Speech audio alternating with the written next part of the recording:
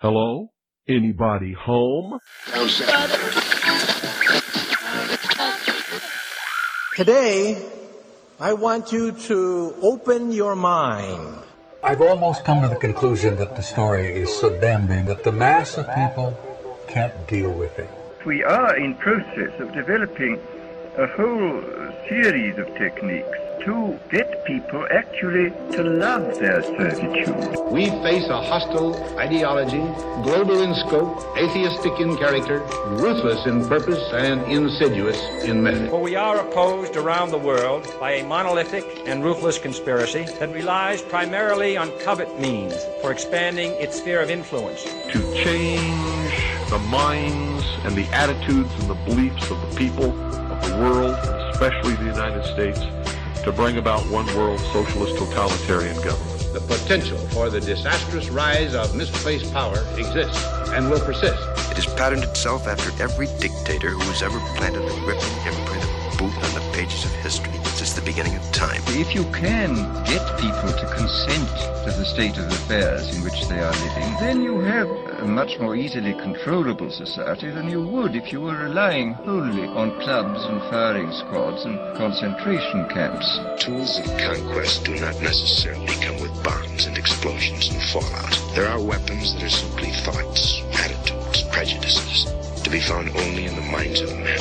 The military-industrial complex not only controls our government, but they control our culture. As you connect the dots between different people, organizations, places, religions, history, suddenly the picture starts to form. If you don't connect the dots, it's just a mass of what's all this about. The kingdom of God is within man, not one man nor a group of men, but in all men, in you. You, the people, have the power to make this life free and beautiful, to make this life a wonderful adventure. Someone born in the United States is not more special than someone born in Mexico. Someone who is white is not more special than someone who is black. They're just vehicles for the consciousness to experience. Brutes have risen to power, but they lie. They do not fulfill their promise. They never will. Dictators free themselves, but they enslave the people. War is peace. Freedom is slavery. Ignorance is strength. They do not want your children to be educated. They do not want you to think too much. It was learned that the aliens had been and were then manipulating masses of people through secret societies, witchcraft, magic, the occult, and religion. They reach into our children in music, television, books.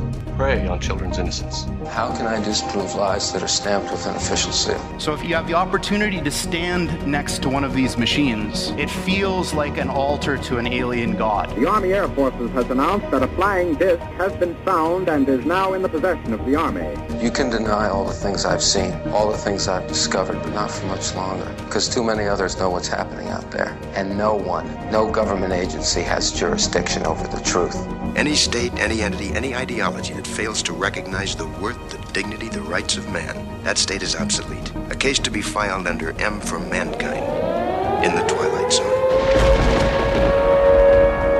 It's about time some of you got acquainted with the real hard truth.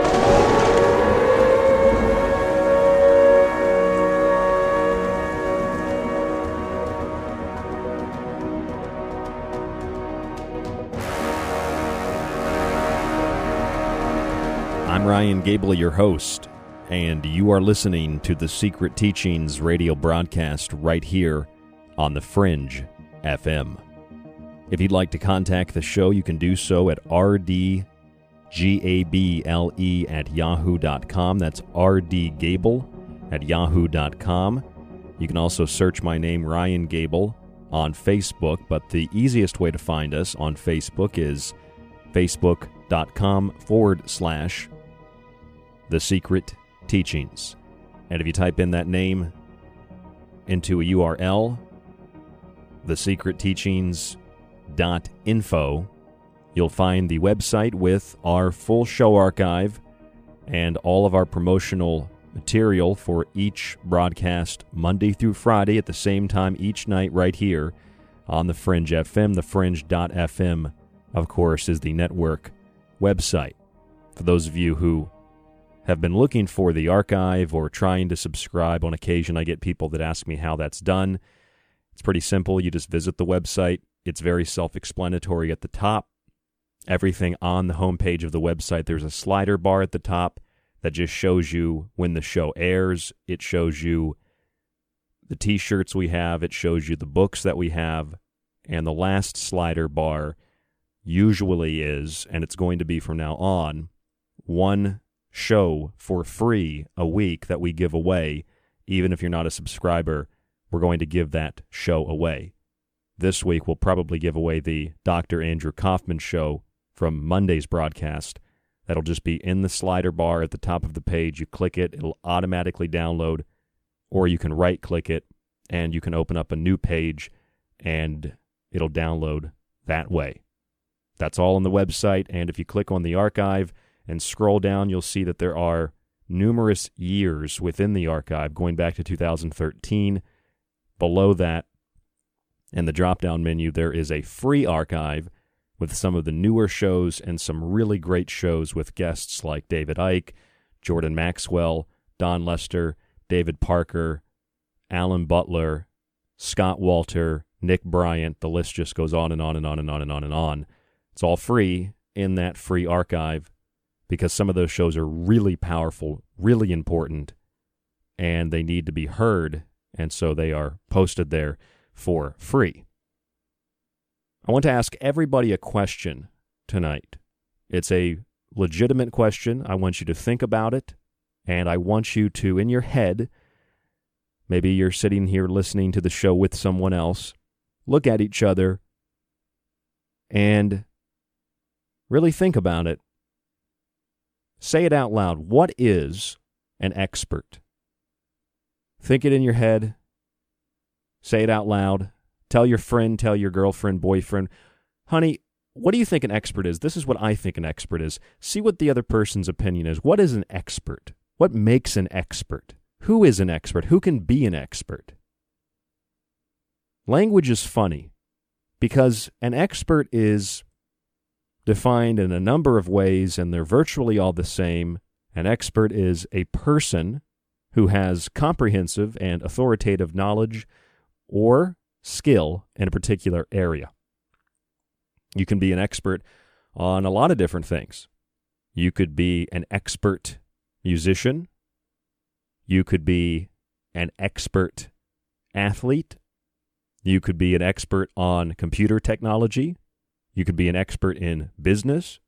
It just means that you have an authoritative knowledge. You know quite a bit. You have a comprehensive knowledge, a complete knowledge, which doesn't necessarily include every element and everything you need to know, but it includes nearly all of the details that you need to know to be considered an expert. Now, I'm not going about trying to find ways in which I can classify myself as an expert because I don't care about these kinds of titles. I don't subscribe to politics, religion. I don't subscribe to the polar opposites of politics and religion. I don't subscribe to titles. When it comes to titles of classifications based on what I believe or what my job is or anything like that. I mean, I am a radio host, but that doesn't convey any prestige, or at least I don't intend for it to convey prestige. But see, here's the thing. To some people, if I tell them that I'm a radio personality, there are a lot of ways they could interpret that. Some people interpret it as a radio personality. You must be one of those jocks on the radio that plays music and you talk in the morning from 7 to 11 or 6 to 10 a.m. drive time radio show, and you play music and you make jokes. Maybe you talk about sports. You're a radio DJ. You do radio. You play music on the radio. No, I'm a radio personality. I'm a host. I really shouldn't say I'm a radio personality. I'm a radio host. I host a show. I'm not a personality because who I am on the show is who I am off the show. My persona on the show is my persona off the show. So I am a radio host. This is the perception that I am projecting to you as an audience. This is the perception that you are receiving from me as a host. Now, you could interpret me as a radio host as being an expert on whatever it is that I'm talking about. Now, there are a lot of radio hosts, I can tell you, that are by no means expert. They're not expert in anything that they say, in anything that they do. They are facilitators, and they are really good facilitators. So they are expert facilitators, but they're not experts in whatever it is they might be discussing. For example, someone who is talking to a guest, an author, a journalist, a researcher, about something like paranormal activity. Someone who goes out, they investigate paranormal activity, and they're talking to this person about paranormal activity. And they don't really know a lot, per se. They're interested in it. They've seen some documentaries and some ghost shows, and maybe their show itself is kind of a paranormal-themed show, but they just like discussing it and talking about it. So they get guests on who can discuss things in more detail because they don't know. So they can facilitate, and no, this is not a veiled criticism of anybody, sincerely. It's just an example that they're a facilitator. I mean, if you really want to talk about individuals, George Norrie is a great example. The guy's a good facilitator. He's a good radio host. Does he know a lot? Well, not necessarily. Some people are expert facilitators, and they're experts in what they talk about. My friend and colleague Clyde Lewis is both. He is an expert in what he talks about. He's an expert at recognizing patterns, and he's an expert radio host. And he's got a little bit of the radio personality in there, too. He's a performer. He likes to put on a show. Some people are experts in what they talk about. Me, I'm an expert in what I talk about. I'm not an expert facilitator because I don't really facilitate a lot of shows. We've had a lot of guests on, but usually guests I have on are guests I have on to talk about things that I'm already well-versed on. Very few times have I ever interviewed somebody about a subject that I didn't know about. I can name them really off the top of my head. I interviewed a lady about chakras, and I know about chakras. I just couldn't give you a textbook definition, if you will. I interviewed someone on scalar energy. See, Stephanie Larson was the chakra lady.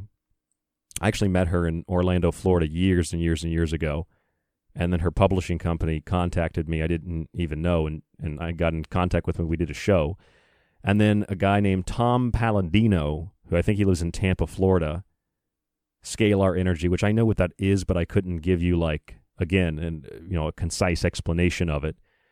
And those are two that really stood out to me. Oh, Shirley Andrews, the first lady I ever interviewed, she talked about Atlantis. So I didn't know that much about Atlantis at the time. So those were like three people over the years that I've interviewed who explained things to me that I didn't know. It doesn't make me a genius. It just means that I spend my life in these subjects, and so I've become an expert on those topics. I'm an expert in nutrition. I'm an expert in occultism. I'm an expert in pattern recognition. I'm an expert in certain forms of history.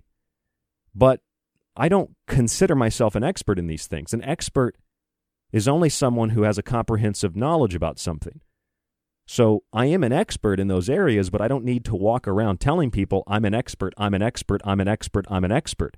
You might perceive that I'm an expert, and that might work to my benefit, but I don't need to come on the show and say, this is Ryan Gable, your expert radio host tonight, talking about perception, talking about experts and scientists and what it all means.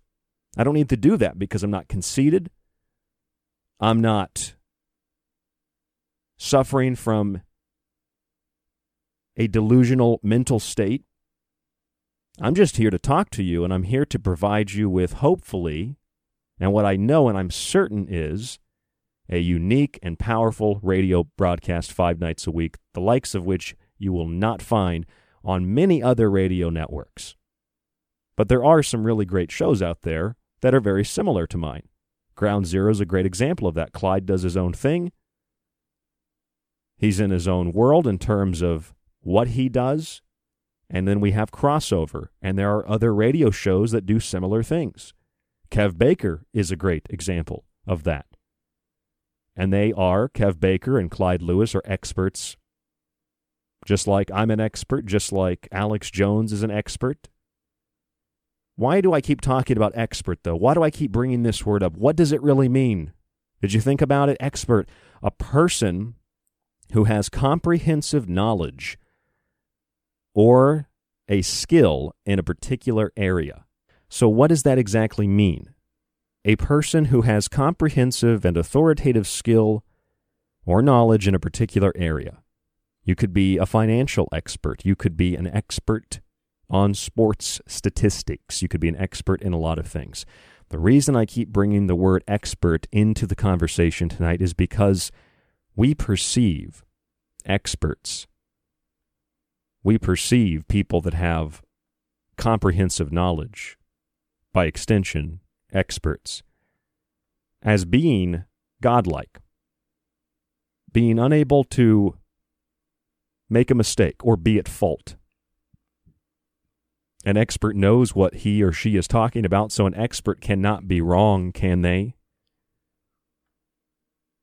See, this is exactly what scientism is. It's a dogma. And in science, the scientist has become the high priest. The doctor, the high priest. The nurse, even the high priest. Science. What is science? Think about that for a second and answer the question in your head or out loud. What is science? Science. We hear it all the time. It's real, right? We're all looking at these signs and hearing these slogans and reading about science, science, science, science, science. Well, what the hell is science? It's the intellectual and practical activity encompassing the systematic study of the structures and behavior of the physical and natural world through observation and experiment. Simply put, science is observation. Science is experiment. It doesn't mean that science is one kind of observation, that science has to be one kind of experiment or another, or that it has to produce useful observations or experiments. Someone who observes to observe and someone who experiments to experiment is a scientist. It does not mean that they are godlike in status. Someone who experiments to learn, someone who observes to learn and to understand might be also an expert. But this does not mean that the person who observes and who experiments, who's an expert by some definition, knows what they're talking about. This goes against everything we think about authority. But these are the true definitions of the words and what they mean. And if you don't want to go by the definition of the word, I don't know what world you're living in. If you want to reclassify and redefine a word, all right. But I feel like that's a little bit biased and unfair. I mean, sure, words have different meanings, but generally speaking, it doesn't really matter what science is defined as, because when people use the word science to imply authority and fact, that's the fallacy. That's the problem. By extension of science, you have those who study, those who have expert knowledge, those who examine the natural and physical sciences, those who have expertise in the natural and physical sciences. Now, see, here's the thing that a lot of the scientific community would really, really be ticked off to be associated with. What is the natural science? What is the natural and physical science? What are the natural and physical sciences? Well, they include everything from astrology to herbology, even to something like voodoo or tarot reading. Oh, no, that's not a science. No, in fact, it actually is a science. astrology was the original form of observation of the heavens. Astronomy became a new form of observational science through mechanical devices. Then astronomy became the dominant physical science, and astrology was dismissed as pseudoscience, and it is considered pseudoscience to this day. Though, if it wouldn't be for astronomy, we would have no astrology. And if it wouldn't be for astrology, we would have no astronomy, because they are one and the same. And they were only separated just a few hundred years ago because one was considered the work of the devil and one was considered to be more based in reality because of its material, physical components. But if it wasn't for astronomy initially, there would be no astrology today.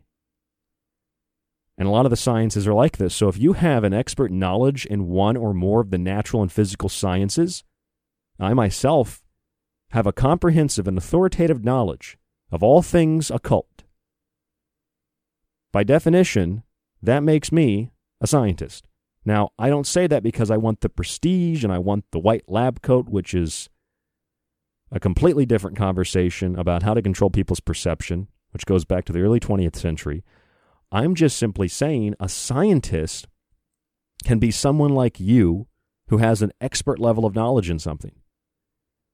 At the very least, you might not have an expert level of knowledge in the physical or natural sciences per se, but you need to understand those sciences if you're anything from an engineer to a car mechanic.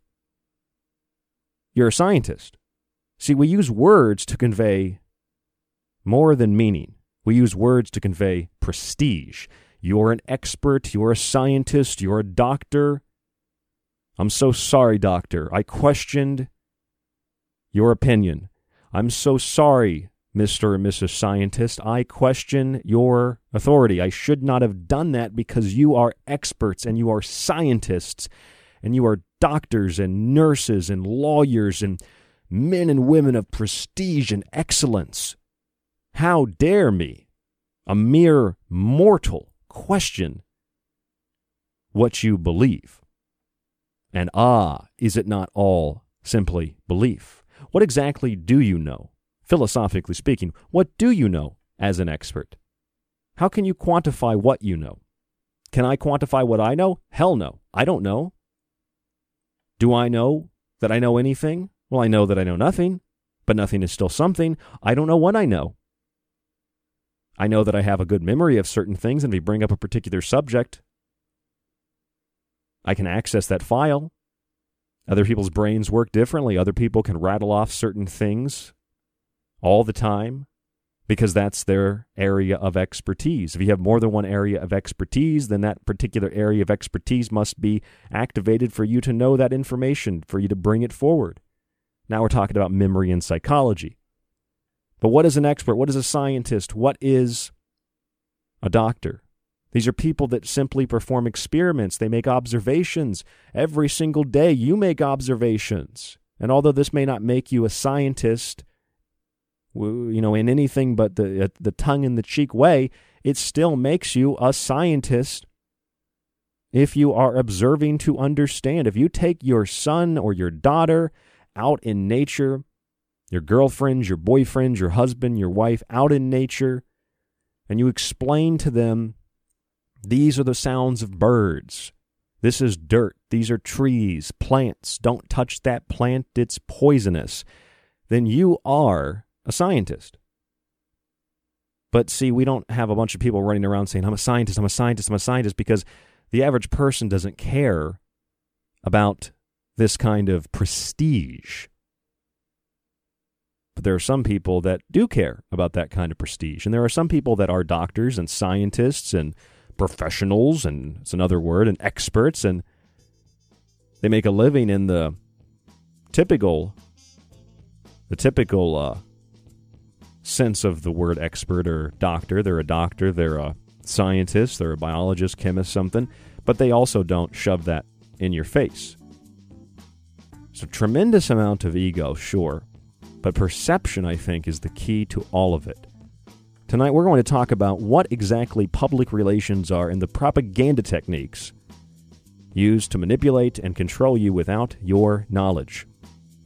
I'm going to give you the knowledge so that you are not manipulated and controlled by these techniques, including a University of New Hampshire Scholar Repository report about chain restaurants and the color schemes that they use. It's a very fascinating report put together by the University of New Hampshire.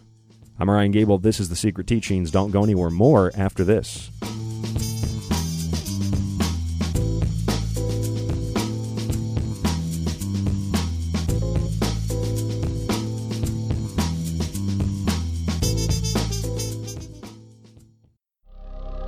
This is The Secret Teachings.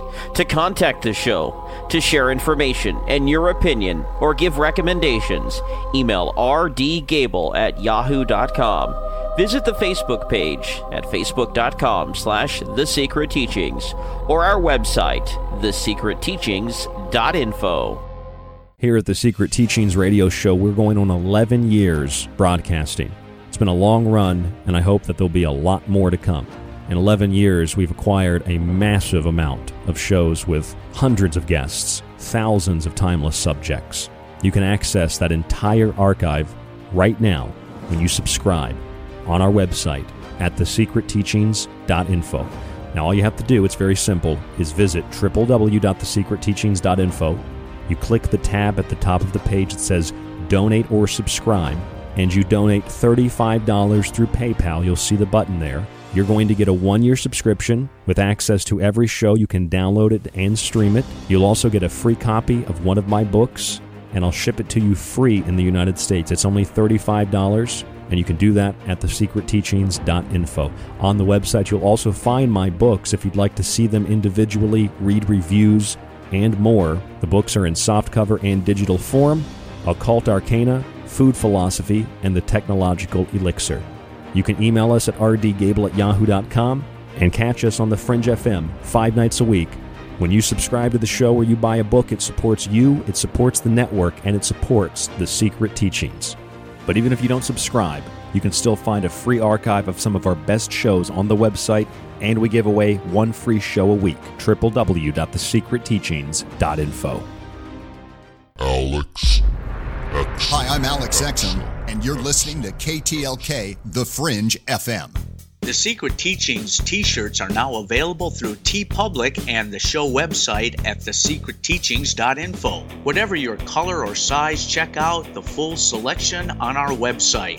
Shirt designs include the Secret Teachings logo, our Occult Arcana shirt, the infamous Mothman, and of course the Blue Chicken Avian shirts, among others like the Paranormal Desert shirt.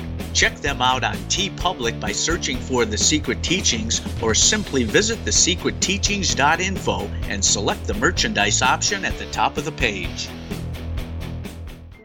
If you're interested in all things that include the occult, from witchcraft to voodoo, and from mythology to alchemy, then why not check out the book Occult Arcana, complete with hundreds of beautiful images. Maybe you want to look at technology, black goo, UFOs, and demonic pacts made in the entertainment industry. Check out the Technological Elixir, black goo, transhumanism, and invoking AI. Or if that's not enough and you want a practical look at food, lifestyles, and ingredients, even those in your pet food, with free solutions to better health, then check out Food Philosophy. All 3 of these books are available in softcover or PDF at www.thesecretteachings.info. That's where you can read reviews, see pictures, and even order yours today. It not only supports The Secret Teachings and Fringe FM, but most importantly, it supports you. The truth is out there. There's something out here. And so are we. KTLK Digital Broadcasting, The Fringe FM. I'm Ryan Gable of the Secret Teachings Radio Show, and you're listening to KTLK Digital Broadcasting, The Fringe FM. Check out my show, The Secret Teachings, Monday through Friday, right here on The Fringe, 11 p.m. Pacific, 1 a.m. Eastern, U.S. time.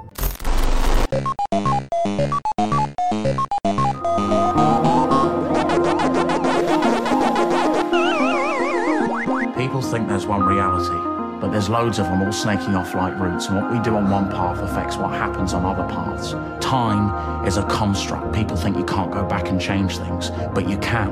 That's what flashbacks are. They're invitations to go back and make different choices. When you make a decision, you think it's you doing it, but it's not. It's the spirit out there that's connected to our world that decides what we do, and we just have to go along for the ride. Mirrors let you move through time. The government monitors people. They pay people to pretend to be your relatives, and they put drugs in your food, and they film you. There's messages in every game, like Pac-Man. Do you know what PAC stands for? PAC, Program and Control. He's Program and Control Man. The whole thing's a metaphor. He thinks he's got free will, but really, he's trapped in a maze, in a system. All he can do is consume. He's pursued by demons that are probably just in his own head. And even if he does manage to escape by slipping out one side of the maze, what happens? He comes right back in the other side. People think it's a happy game. It's not a happy game. It's a fucking nightmare world. And the worst thing is, it's real and we live in it. It's all code. If you listen closely, you can hear the numbers. There's a cosmic flowchart that dictates where you can and where you can't go. I've given you the knowledge. I've set you free.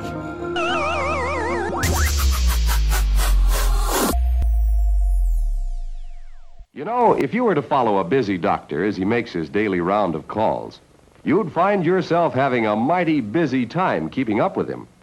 Time out for many men of medicine usually means just long enough to enjoy a cigarette. In a repeated national survey, doctors in all branches of medicine, doctors in all parts of the country were asked, "What cigarette do you smoke, doctor?" Once again, the brand named most was Camel. Yes, according to this repeated nationwide survey, more doctors smoke Camels than any other cigarette. Do not believe that glyphosate in Argentina is causing increases in cancer. You can drink a whole quart of it and it won't hurt you.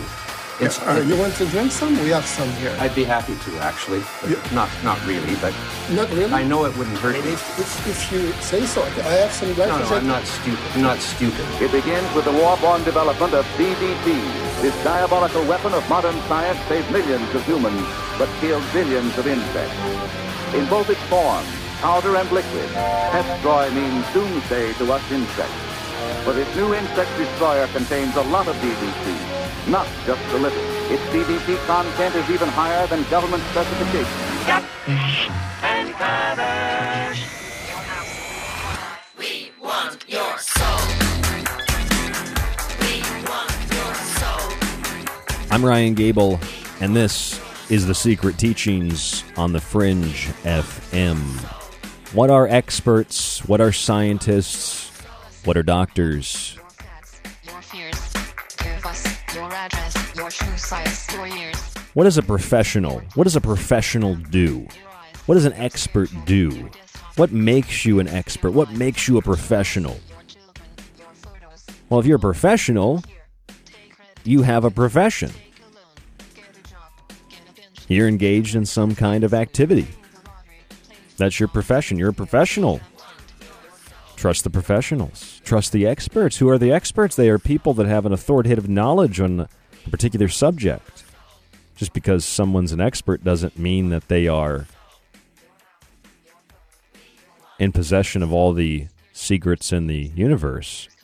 Here's pizza, here's TV, here's some rock and some roller. Watch commercials, more commercials, Watch commercials. Watch commercials. Obey, consume, conform.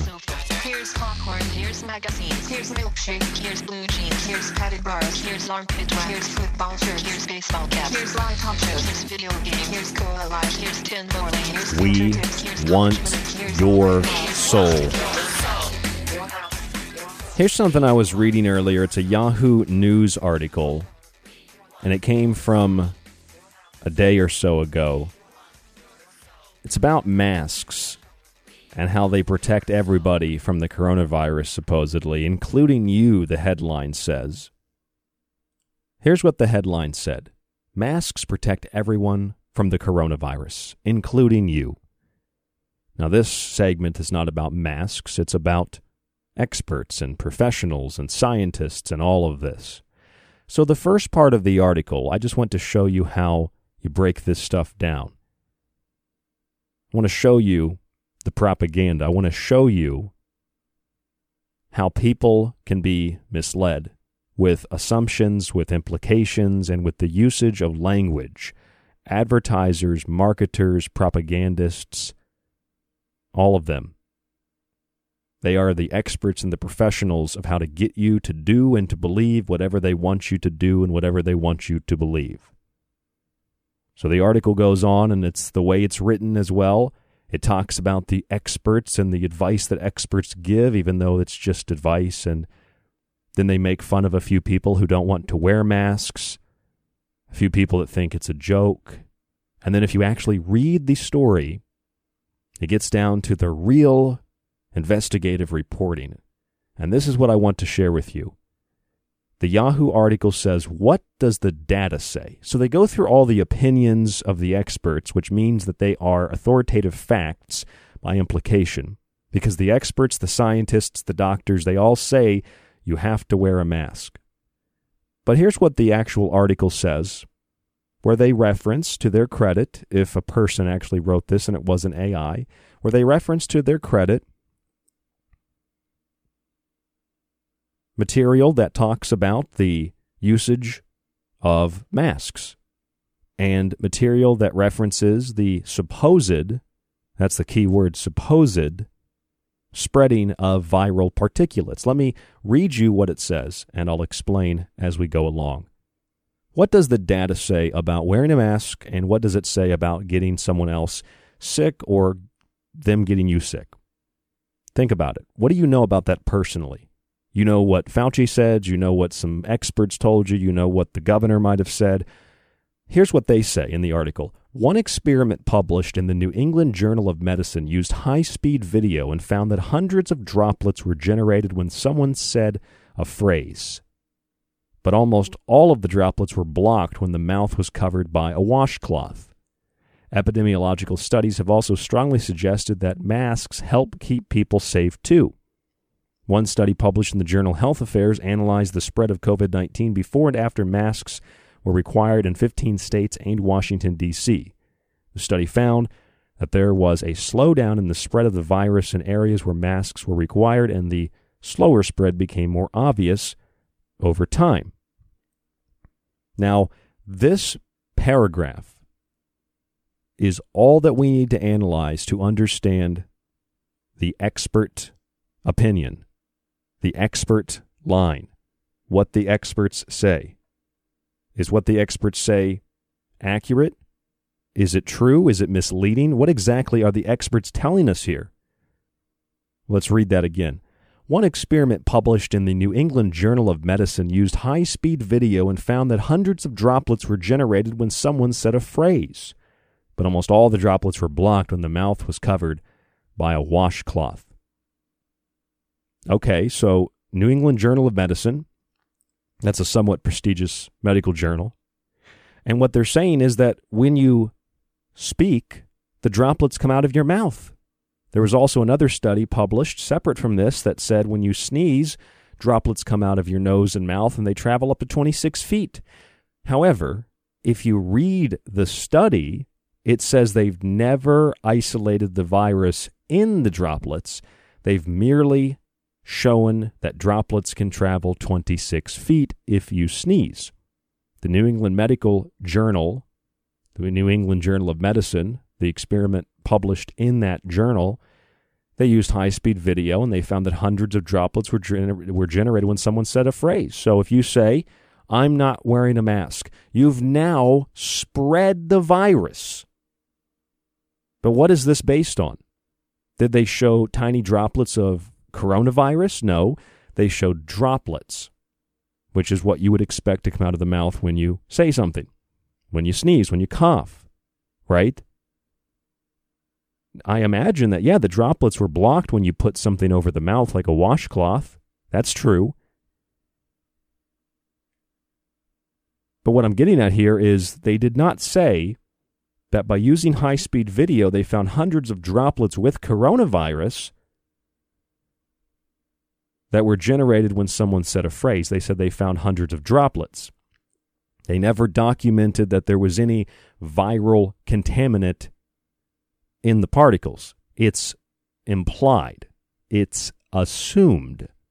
These are two key words.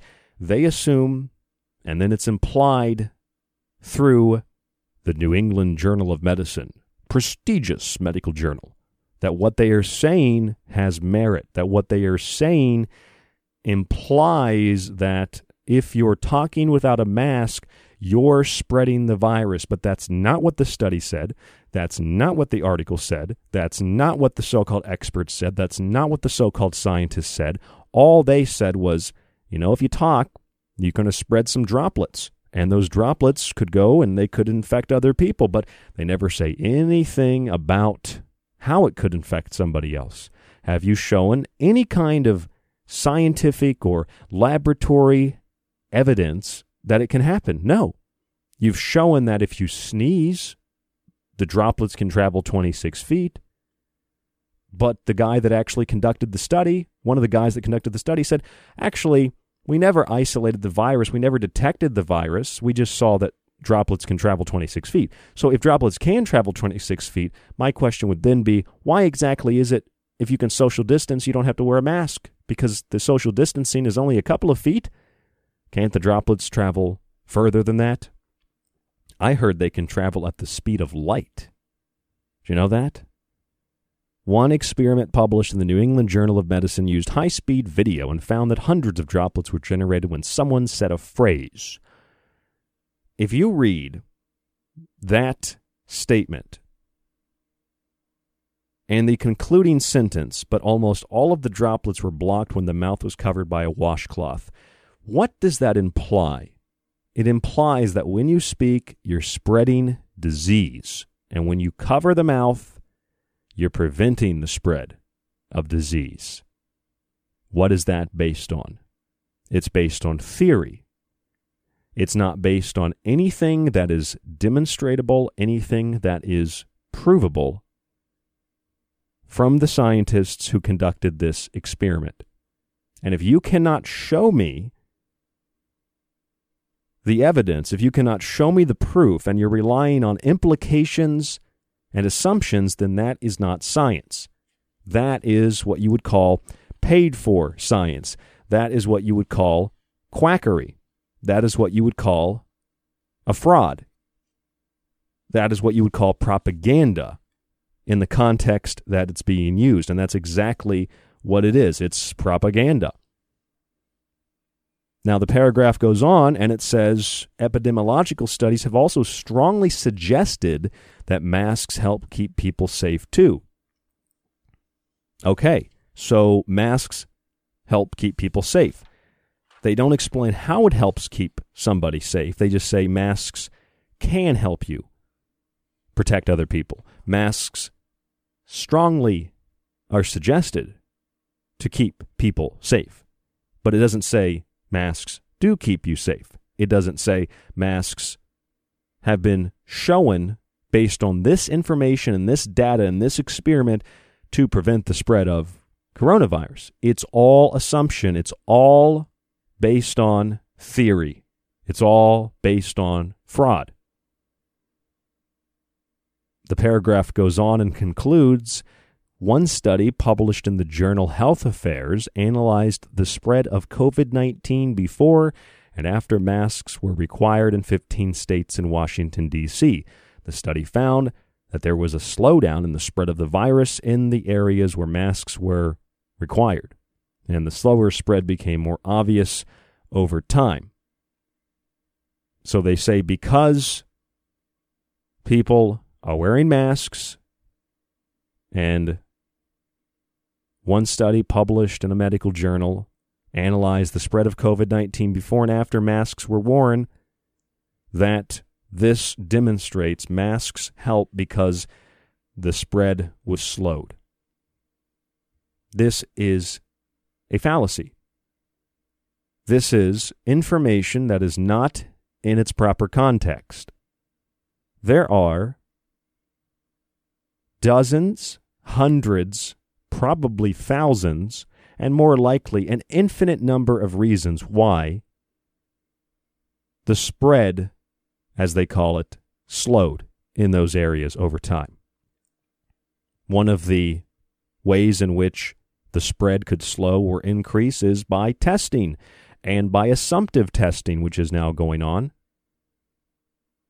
What I mean by assumptive testing is that if one person tests positive, they assume that anyone they came in contact with also is sick. So they go into the category of being a case, though people are not dying, with the exception of a few people that are dying, but they're not necessarily died of COVID-19.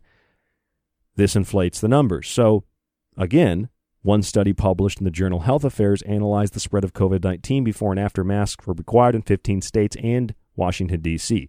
The study found that there was a slowdown in the spread of the virus in areas where masks were required, and the slower spread became more obvious over time. Again, paid for science, pseudo-science, and not real science at all. It's a fraud. It's propaganda. Now, I want to read you the whole paragraph one more time, and I want you to see, using this analysis, this information that we've just seen, using common sense, how this really works, so that you, and this is why I'm doing the show on this tonight, so that you don't have to be an expert. You don't have to be a professional. All you have to be is a balanced, objective human being.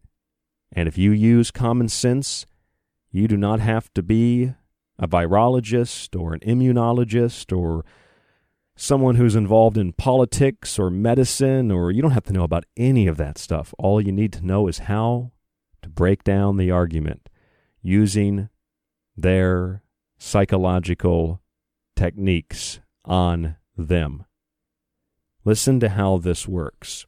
One experiment published in the New England Journal of Medicine, it's a prestigious journal, of course, so anything that comes after that statement has to be accurate, correct, factual, unopinionated, and the Word of God. Used high-speed video and found that hundreds of droplets were generated when someone said a phrase. No information otherwise provided to explain what that means. It's merely implied that if someone speaks, they spread droplets, or if they sneeze, in other studies, they spread droplets up to 26 feet. But much like in the other study, there's no isolation of the virus in the droplets. They've merely videoed with a high-speed video droplets coming out of the mouth. But almost all of the droplets were blocked when the mouth was covered by a washcloth. Of course, they would be blocked. This implies that if you don't cover your mouth, you're spreading disease everywhere. Everywhere you go, everybody you come into contact with. If you do cover your mouth, you stop transmission immediately. This is also not only pseudoscientific, this is hypocritical. It's the very opposite of what all of the legitimate reports on wearing a mask say. It's even in opposition to the Centers for Disease Control and the World Health Organization that merely say wearing masks help, but they don't explain how they help. This study is suggesting that if you simply cover your mouth, you won't spread it at all. They don't have to say that. They don't have to write that or publish that. This is what's being implied. They let you fill in the blank. Much like with the next statement, epidemiological studies have also strongly suggested that masks help keep people safe. Help keep people safe. You ever seen, or do you remember, I'm not sure if they still do this, but you ever seen the television commercials for cereal where they say, Cookie Crisp is part of a balanced breakfast. Frosted Flakes. Some kids playing soccer, and they're out there in the heat and drinking gross, acidic, poisonous milk. And then Tony the Tiger's like, they're great. And then they eat some Frosted Flakes. Frosted Flakes, part of a balanced, nutritious breakfast. And they show Tony getting carried off by some kids into the sunset because it's all fun and games until somebody gets diabetes and heart disease. My point is, of course, what is that line? Part of a balanced breakfast. Part of a nutritious breakfast. See, if you actually paid attention to the background of the video when that statement is broadcast, they have an orange, they have a banana, they have some grapes, you know, the typical stuff you'd find in like a fruit bowl or something, right? And they've got the glass of water, usually it's like a glass of orange juice, a glass of milk, and then a bowl of cereal. Part of a balanced breakfast. They're great. Really, Tony, they're great. Well, why are they just part of a balanced breakfast? If they were so great, wouldn't they just be the balanced breakfast? You see the wordplay? They're part of a balanced breakfast. Masks help keep people safe. Well, can you show me how they help keep people safe? Well, one study published in the journal Health Affairs analyzed the spread of COVID-19 before and after mask wearing was required in 15 states and Washington, D.C. The study found that there was a slowdown in the spread of the virus in areas where masks were required, and the slower spread became more obvious over time. What are you, stupid? Are you anti-science? Of course masks help. Well, let's just analyze what you said there. There's a study published in a journal and analyzed the spread of COVID before and after masks were required in 15 states. The study found that there was a slowdown in the spread of the virus in areas where masks were required, and the slower spread became more obvious over time. Well, there's a whole lot of stuff here that we have to look at because, number one, if you analyze before and after, it depends on what data you're looking at because official or unofficial or somewhere in the middle, the numbers that you're getting, the numbers that you're analyzing for cases that go up or down, if you splice the data together, you can look at the upward mobility of the curve and then the downward curve, and then you can say this point here where the curve kind of goes down, that's where masks were implemented. So anything below that line as it keeps going down is a result of the masks helping. And then when the numbers go back up, they say, well, not enough people are wearing masks, so that's why more people are getting sick, and that's why the numbers are going back up again. Well, how would you differentiate between the first wave and the second wave anyway? Was there a day when we said, okay, first wave over, everybody's better? Wait a minute, there's another wave. Oh, no. This is a paragraph from a standard Yahoo trash news article.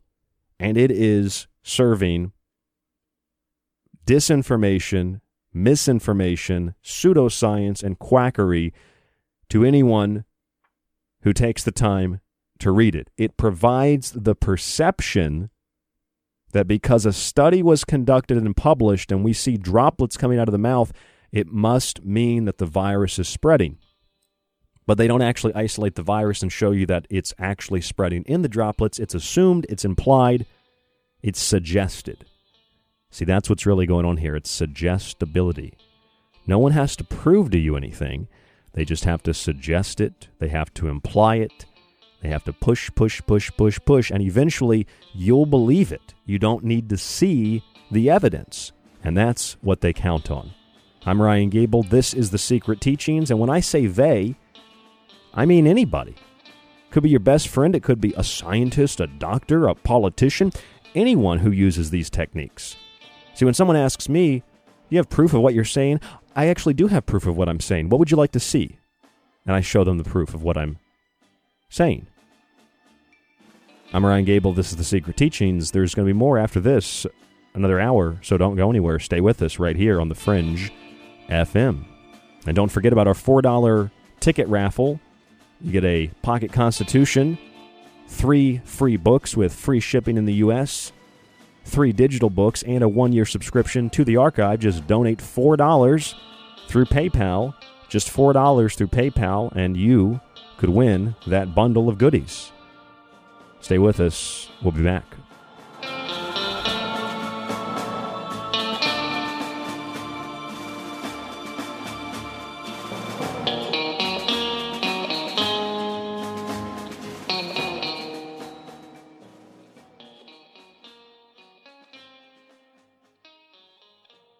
Me and Ryan have only met one time. Like, I'm so hyped that we're basically teammates on the Fringe FM, and there are so many other hosts that want to say what Ryan says, but they're kind of scared or nervous to say certain things or whatnot.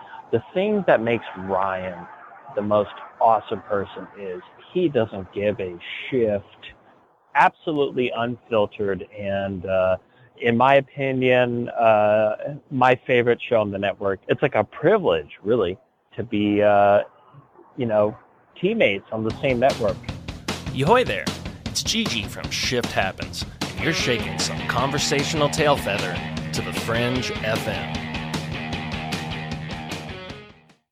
Well, this is David Parker, one of the authors of What Really Makes You Ill, Why Everything You Think You Knew About Disease Is Wrong. I'm Dawn Lester, co-author of What Really Makes You Ill, and you're listening to The Secret Teachings. And it's been a pleasure to be here. Hi, this is Andrew Kaufman, MD. I'm a natural healing consultant. Please contact me on my website at andrewkaufmanmd.com. And you're listening to The Secret Teachings with your host, Ryan Gable. You are listening to The Secret Teachings. To contact the show, to share information and your opinion, or give recommendations, email rdgable@yahoo.com. Visit the Facebook page, facebook.com/The Secret Teachings, or visit the website at www.thesecretteachings.info. Here at the Secret Teachings radio show, we're going on 11 years broadcasting. It's been a long run, and I hope that there'll be a lot more to come.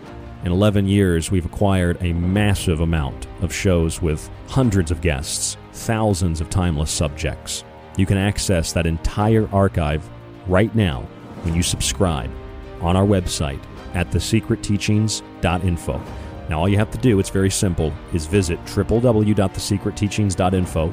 You click the tab at the top of the page that says Donate or Subscribe, and you donate $35 through PayPal. You'll see the button there. You're going to get a 1-year subscription with access to every show. You can download it and stream it. You'll also get a free copy of one of my books, and I'll ship it to you free in the United States. It's only $35, and you can do that at thesecretteachings.info. On the website, you'll also find my books if you'd like to see them individually, read reviews, and more. The books are in softcover and digital form: Occult Arcana, Food Philosophy, and The Technological Elixir.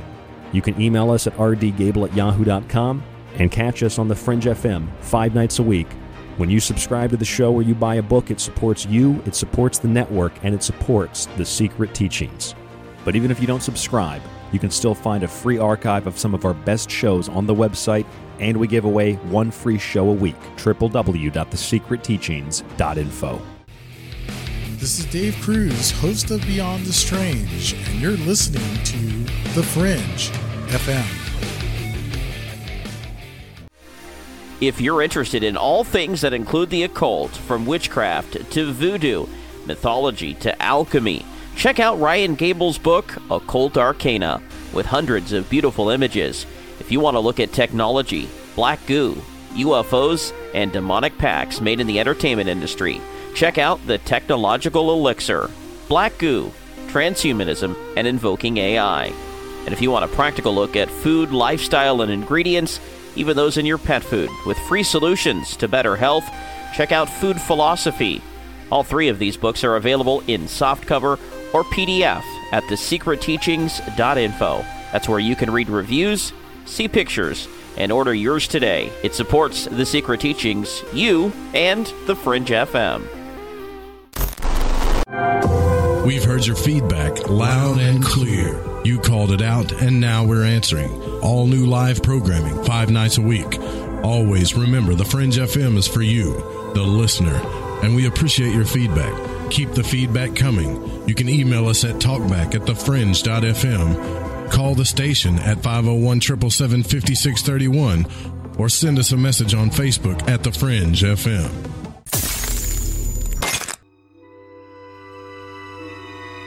The Secret Teachings is the middle ground between the mainstream and alternative, between the official story and clickbait conspiracy. It lies between man's lack of critical thinking and his acknowledgement of discovering the patterns of nature. This is a radio show of objective analysis, from the occult to pop conspiracy and health. A show we call The Secret Teachings. You can catch the broadcast Monday through Friday on the Fringe FM, thefringe.fm, and www.thesecretteachings.info.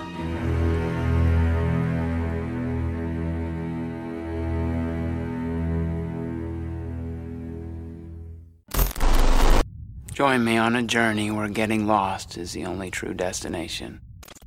Where the past, present, and future all coexist on the same timeline. A reminder that the future is not some distant glimmer, but a bright light shining in your eyes.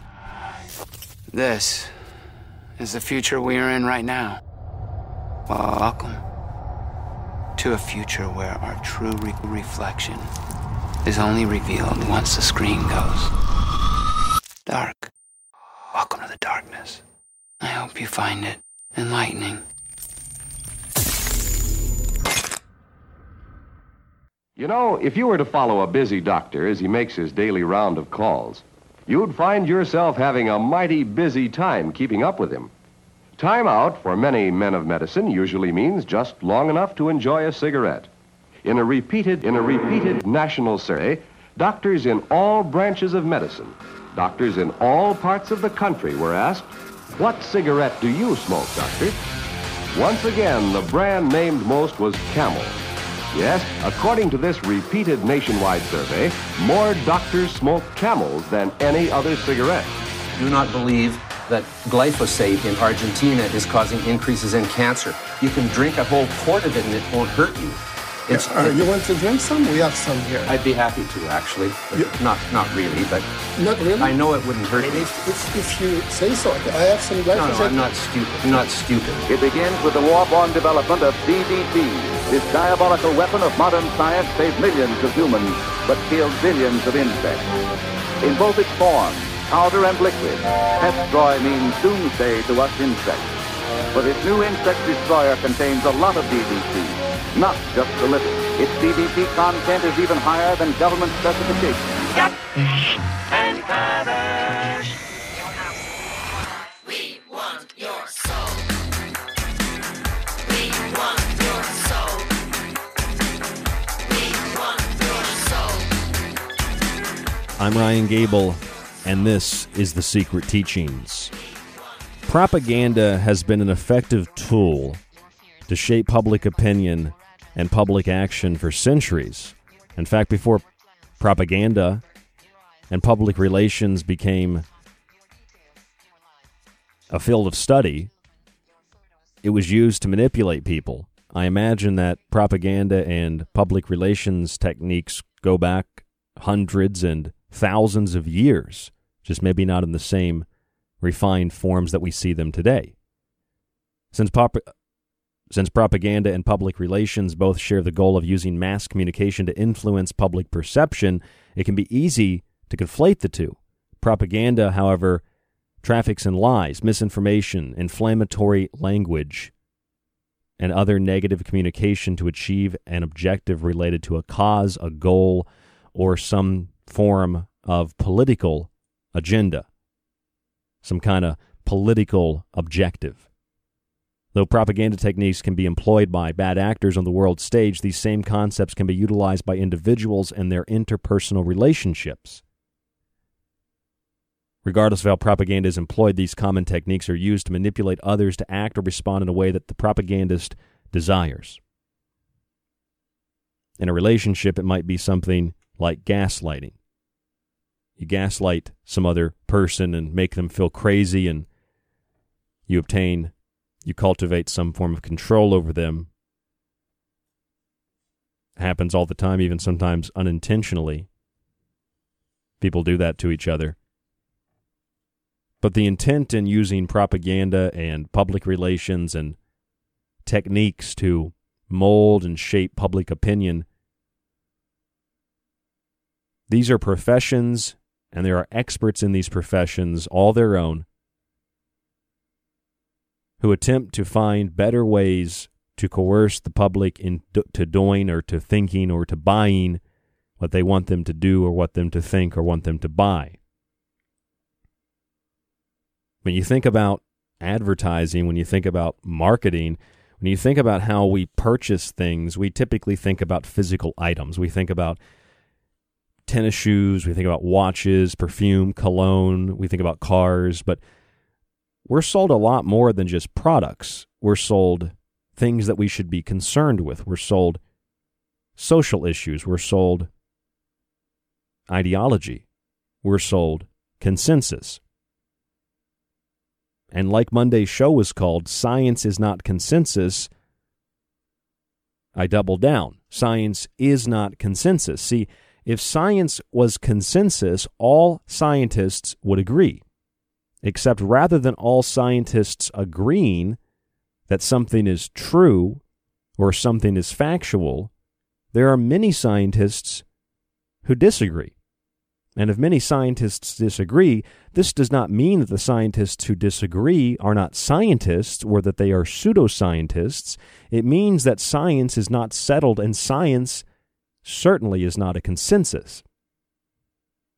If a consensus was science, it would cease to be science. It would become dogma. It would become intellectual complacency. It would become irrelevant, except to those who wish to use it to persuade the public into buying their products or their ideas or their ideologies, into buying their perception that they are attempting to program into the public, into purchasing some rent space in the collective consensus of what the experts say is true. The experts know better. They're experts after all, are they not? Experts. What are experts? They're people who have comprehensive and authoritative knowledge or skill in a particular area. Are there expert doctors and lawyers and professionals? Yeah. But see, these are just words that we throw around. We don't know what they mean. We think expert, we think professional, we think professions like doctors and scientists convey some level of importance that is derived from Mount Olympus, but it's not. An expert is anybody with comprehensive knowledge on something. If you, for a job, for a profession, if you clean toilets and you know how to scrub that toilet, you know how to clean that toilet better than anybody else, well, that makes you an expert. It doesn't mean you have any knowledge on physics or chemistry or trigonometry. It just means that you know how to clean a toilet. You're an expert at cleaning a toilet. Likewise, someone who understands math and mathematics, advanced mathematics, they're an expert in mathematics, but they might know nothing about how to change a car tire. They're not an expert in that, are they? They're not an expert as a mechanic, but a mechanic knows how to take a car apart, put it back together. They're an expert at that, but they might not be an expert at dealing with their finances. So there's a profession for that. There's experts that know how to deal with finances. Financial experts. They know what they're doing. It's not so much the expert or the professional scientist, the doctor, etc. That's the problem. The problem is the trust and the faith that we invest in these titles and in these identities and in these professions. I was just talking to my friend on the phone the other day, and he was talking to me about how he just can't stand Trump, but he doesn't like Trump for completely different reasons. He doesn't think he's a racist or anything like that. He just doesn't like him. He thinks it's the same boss, and we've been fooled again. So I'm talking to him about this, my friend Jack, and I thought about it, what he was saying for a second, and what I said to him was, I don't really have so much of a problem with Trump as I do with his supporters and the people that also don't like him. And Jack said, what do you mean? I said, well, I just mean a lot of the people that don't like him and a lot of the people that like him share something in common. They don't really know why they don't like him, and they don't really know why they like him. They just know that they like him or that they don't like him. My problem is not so much with Trump, it's more with the people that support him. My problem is not so much Obama per se, it was the people that support him. My problem is not the doctor or the scientist per se. Individual cases may vary.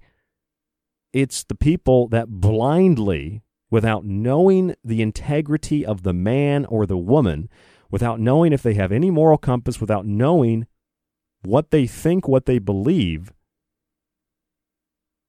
what they are an expert in as a doctor or a scientist, if someone has that title, they are perceived to be an expert, an authority, and by the power invested in them, by the letters next to their name and the piece of paper on the wall that certifies, in some cases, that one has been thoroughly and absolutely brainwashed at an institution for a number of years, that anything that comes out of their mouth is the word of God. And it sounds silly for me to sit here and even say something like this. Doesn't it kind of seem elementary? Like we just rely as individuals on experts for everything. What does the expert say? Well, experts used to say smoke cigarettes. In a repeated study in a nation, across the nation, in this repeated study, we found that doctors in all settings at all times prefer Camels over other cigarettes. Of course, cigarettes don't cause cancer. Cigarettes are good for you. Yeah, DDT. Of course, DDT is good for you. Go bathe in it. Go get sprayed down in it. DDT is good. Go get sprayed down in that DDT. Of course, genetically modified crops are safe. What do you think? We didn't do the science? Of course we did the science. We love science. Hashtag science. It's real. You're an idiot if you think that. What do you mean science is real? Science is observation. The fact that you think science is real, meaning that it confirms your bias and your consensus that you've purchased a rental space in, the consensus of the collective, you are now a part of that collective, you rent space in that collective. If you think that that means you're right and your idea's right, but anybody outside that collective, no matter how small or large it might be, who disagrees with you and your collective herd hive mind, they say, I disagree. You say, you're not a scientist. You don't understand. Well, neither are you. You just support scientists.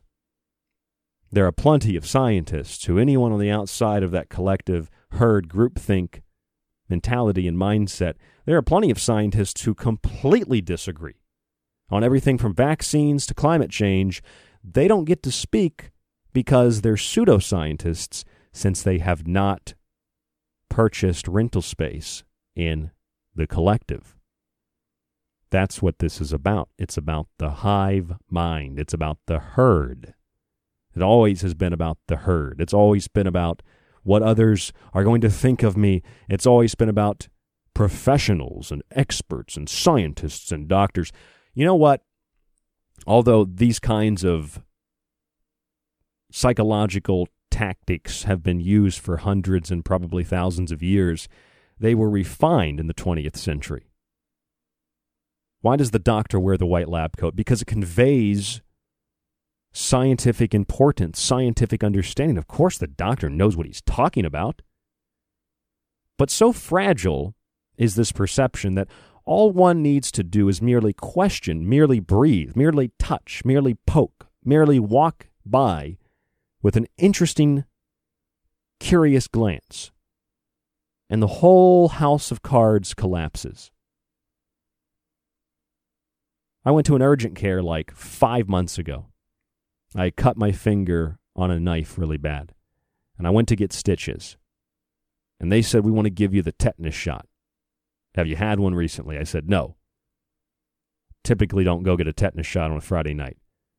I didn't say that, but I'm thinking it. No, I didn't have a tetanus shot recently. They said, well, we recommend that you get one. I said, all right, well, you're recommending it, and I'm saying no. But the nurse comes in after the doctor anyway and tries to coercively persuade me.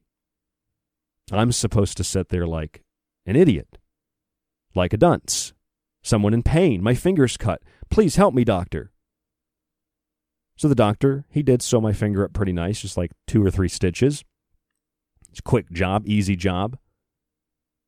Probably doesn't take that much time and effort to learn how to do that. And the nurse comes in, and she's got the forms, and on those forms is a box, and that is a tetanus shot box. And she says, you sure you don't want this? And I said, I'm quite sure I don't want it. I said, but I would like to read the ingredients. And she said, what do you mean? I said, I'd like to read the ingredients. You know, like if you make cookies, there are ingredients in the cookies. It's not a cookie. There are other things in it. What do you mean there's other stuff in it? What do you think a vaccine, what do you think a tetanus shot is? What do you think a cookie is? It's a mix of ingredients. Like, you have to explain this to people like they're literally brain-dead people are more aware than some of these experts and professionals. So I was nice to her, but I get the box and I read it, and I said, this has got very high levels of formaldehyde in it. She says, oh, it does? Yeah, I'm sure she was like, she's a formaldehyde expert. Oh, it does? I didn't know. I said, yes, it does. And I don't think you should give this to anybody. I said, in fact, can you go ask the doctor why there's formaldehyde in this, why you were going to inject this into my body? Oh, I don't really know. I don't think he would know. I said, can't you just go ask him? Or why don't you answer the question? You were going to inject it into me. Why were you going to inject formaldehyde into me, and you were not going to tell me that? Well, it's a tetanus shot. I get that. I know it's a tetanus shot. I can see it. It says on the box. But tell me why you were going to inject it into me without telling me you were injecting me with a carcinogen and a poison and a toxin to the body. Well, I don't really know. You either want it or you don't want it. You are not a nurse. You are a dunce. You are not a doctor. You know how to sew up my finger if I cut it. Anything beyond that, I'll take care of it, unless I break an arm and then you can wrap it up in some plaster or a cast or whatever they do nowadays. Other than that, you are useless. Well, Ryan, you shouldn't be saying that. If you get sick, you got to go to the doctor. No, I don't have to go to the doctor. In fact, I had a severe rash recently. I diagnosed it myself. I spoke to a doctor, and I was able to reduce the rash to nothing because I limited my exposure and eliminated my exposure ultimately to a toxic chemical that was causing this rash. Did a couple of shows on it. We talked about it. Quaternary ammonium compounds, alkyl dimethylbenzyl ammonium chloride, and various other ammonium compounds that are being used to kill the coronavirus. And yet these quaternary ammonium compounds are the very things that are making people sick, including respiratory problems. And so I'm scrolling through Facebook the other day, and I ended up in a very brief conversation with someone. This woman literally said to me, or I should say she implied to me, because I'll paraphrase what she said, but this woman implied to me literally, what are you talking about? You think that people are sick because of their diets and because of their lifestyles? You think people are sick because of the terrible food they eat? What are you talking about? That's so horrible for you to say that people are sick because of their own decisions. She's like, you don't understand.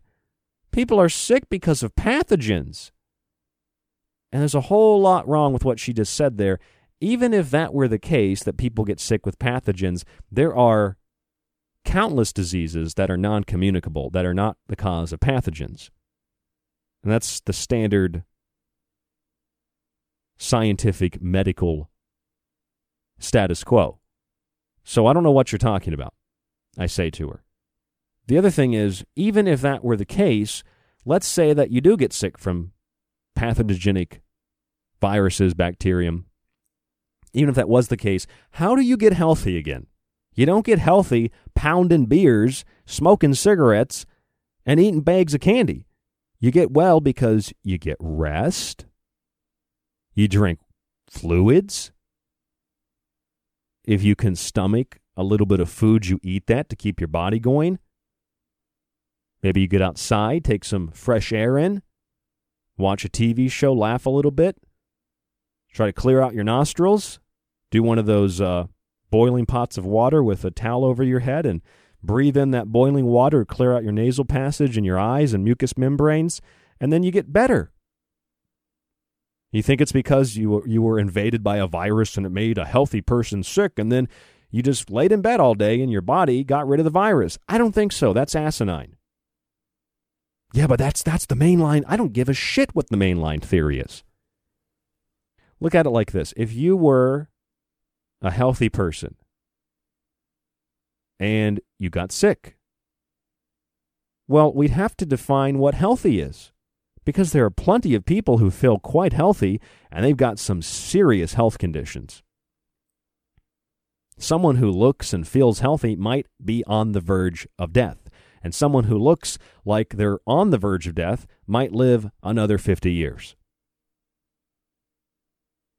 Health is arguably subjective and relative, though there are some things that are not subjective. There are many things that are factual and very, very objective in nature.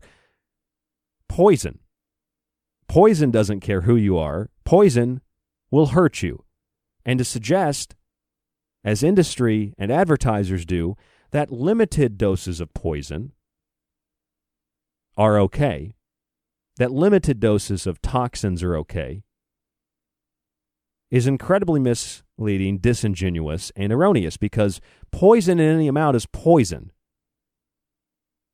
I mean, there are videos of scientists, as they call themselves, and reps for chemical companies going to different parts of the world and spraying DDT, trying to convince other people to spray the DDT. And they would spray it, and then they, like on some food, and they would eat it and say, look, I'm fine. Well, maybe initially you're fine, but you're not going to be fine forever. You're going to be probably pretty sick if you expose yourself to too much of that. Because what? It's perception and context that matters the most.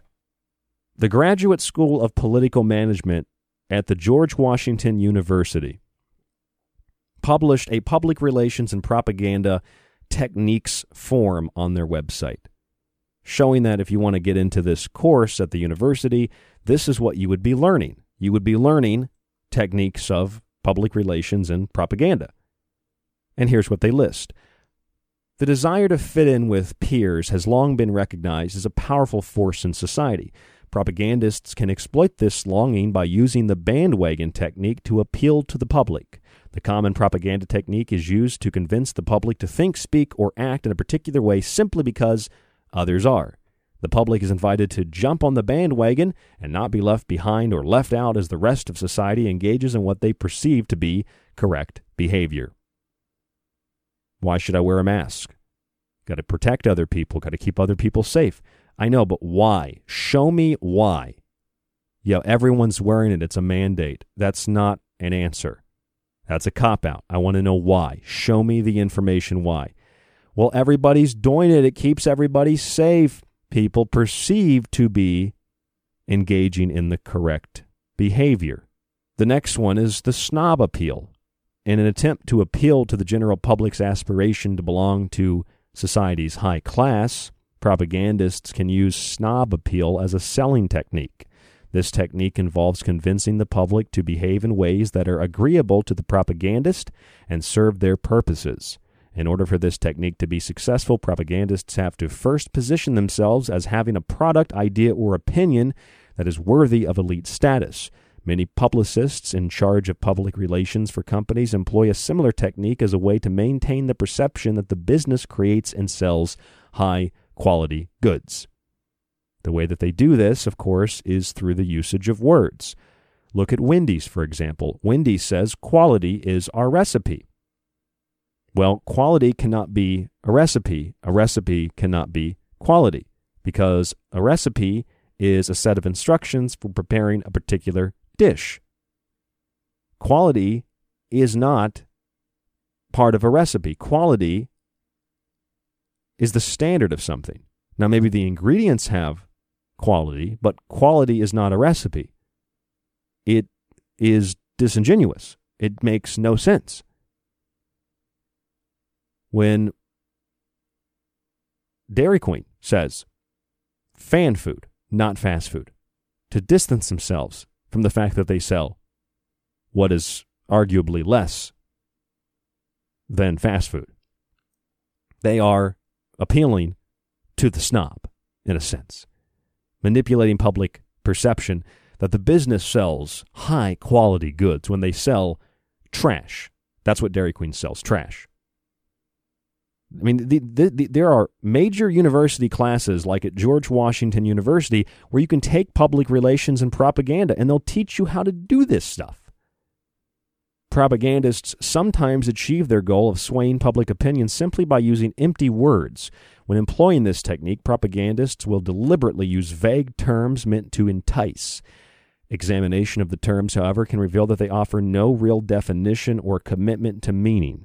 The goal of this type of propaganda can be to offer generalities that provoke audiences to expend their energy on interpretation rather than critiquing. Exactly.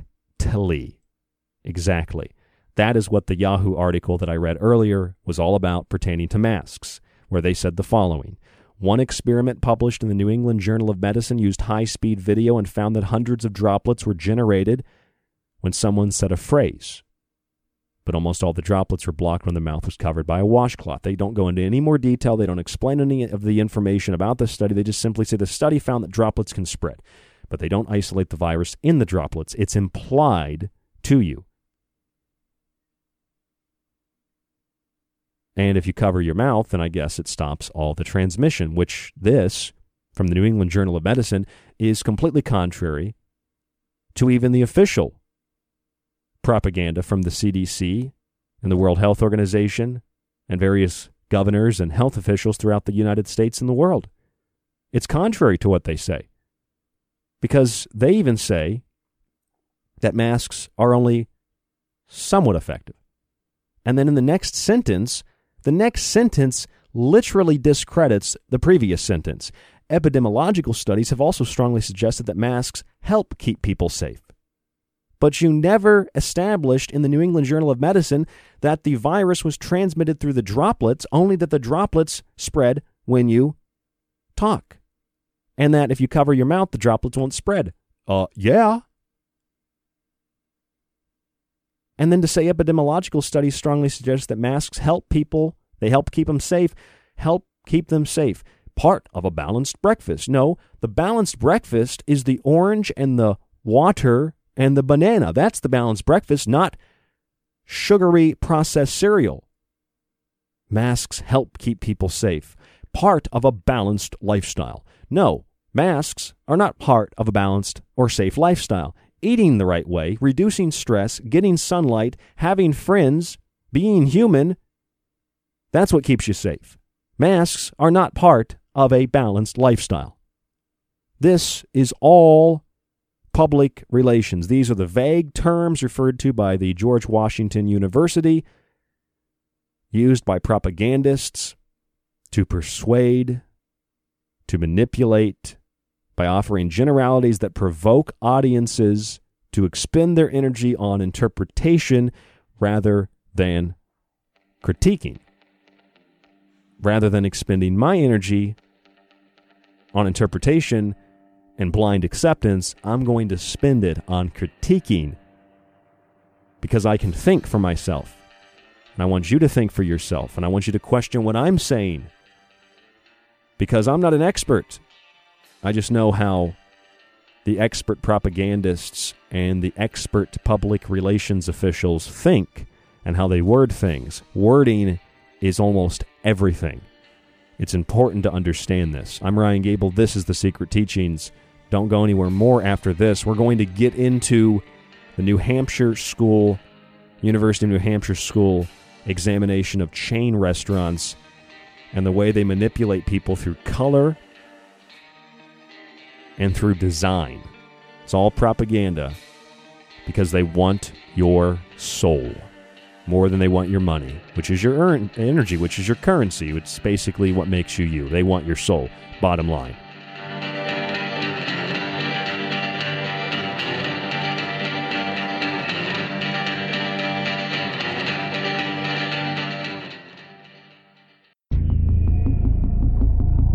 You are listening to The Secret Teachings with your host, Ryan Gable. To contact Ryan, email rdgable@yahoo.com. A woman in politics is like a donkey doing calculus. Come on, there are plenty of amazing women politicians. Name one. Senator Hillary Rodham Clinton? Awful. How is she awful? Hates freedom. Here at the Secret Teachings radio show, we're going on 11 years broadcasting. It's been a long run, and I hope that there'll be a lot more to come. In 11 years, we've acquired a massive amount of shows with hundreds of guests, thousands of timeless subjects. You can access that entire archive right now when you subscribe on our website at thesecretteachings.info. Now, all you have to do, it's very simple, is visit www.thesecretteachings.info. You click the tab at the top of the page that says Donate or Subscribe, and you donate $35 through PayPal. You'll see the button there. You're going to get a 1-year subscription with access to every show. You can download it and stream it. You'll also get a free copy of one of my books, and I'll ship it to you free in the United States. It's only $35, and you can do that at thesecretteachings.info. On the website, you'll also find my books if you'd like to see them individually, read reviews, and more. The books are in softcover and digital form: Occult Arcana, Food Philosophy, and The Technological Elixir. You can email us at rdgable@yahoo.com and catch us on the Fringe FM 5 nights a week. When you subscribe to the show or you buy a book, it supports you, it supports the network, and it supports The Secret Teachings. But even if you don't subscribe, you can still find a free archive of some of our best shows on the website, and we give away 1 free show a week. www.thesecretteachings.info. They all say the same thing. They're all like, over the last 4 years, everything good that happened was because of us. And we would have done more good stuff if it wasn't for those guys. And then the Democrats go, oh, we did all the good stuff. It's like you're all working for the same guy. Hi, Jeremy Scott here from Into the Paranormal, and I'm back live Saturdays at 6 p.m. Pacific, 9 p.m. Eastern, right here on the Fringe FM. See, now you're infecting my memory with your memory, and I can't even remember my own life correctly. I think you are remembering it. Guys, It was a pretty good bit. Guys, no. Can we not do this? Can we not start messing with each other's memories, okay? Distorting facts, basically changes history. It's like fake news. And then all of a sudden, nobody knows what the truth is, and facts don't matter. Guys, it's a slippery slope. Alex Exum. Hi, I'm Alex Exum, and you're listening to KTLK, The Fringe FM. If you're interested in all things that include the occult, from witchcraft to voodoo, and from mythology to alchemy, then why not check out the book Occult Arcana, complete with hundreds of beautiful images. Maybe you want to look at technology, black goo, UFOs, and demonic pacts made in the entertainment industry. Check out The Technological Elixir, black goo, transhumanism, and invoking AI. Or if that's not enough and you want a practical look at food, lifestyles, and ingredients, even those in your pet food, with free solutions to better health, then check out Food Philosophy. All 3 of these books are available in softcover or PDF at www.thesecretteachings.info. That's where you can read reviews, see pictures, and even order yours today. It not only supports the Secret Teachings and Fringe FM, but most importantly, it supports you. Understand the procedure now? Just stop a few of their machines and radios and telephones and lawnmowers. Throw them into darkness for a few hours and then sit back and watch the pattern. And this pattern is always the same? With few variations. They pick the most dangerous enemy they can find, and it's themselves. All we need to do is sit back and watch.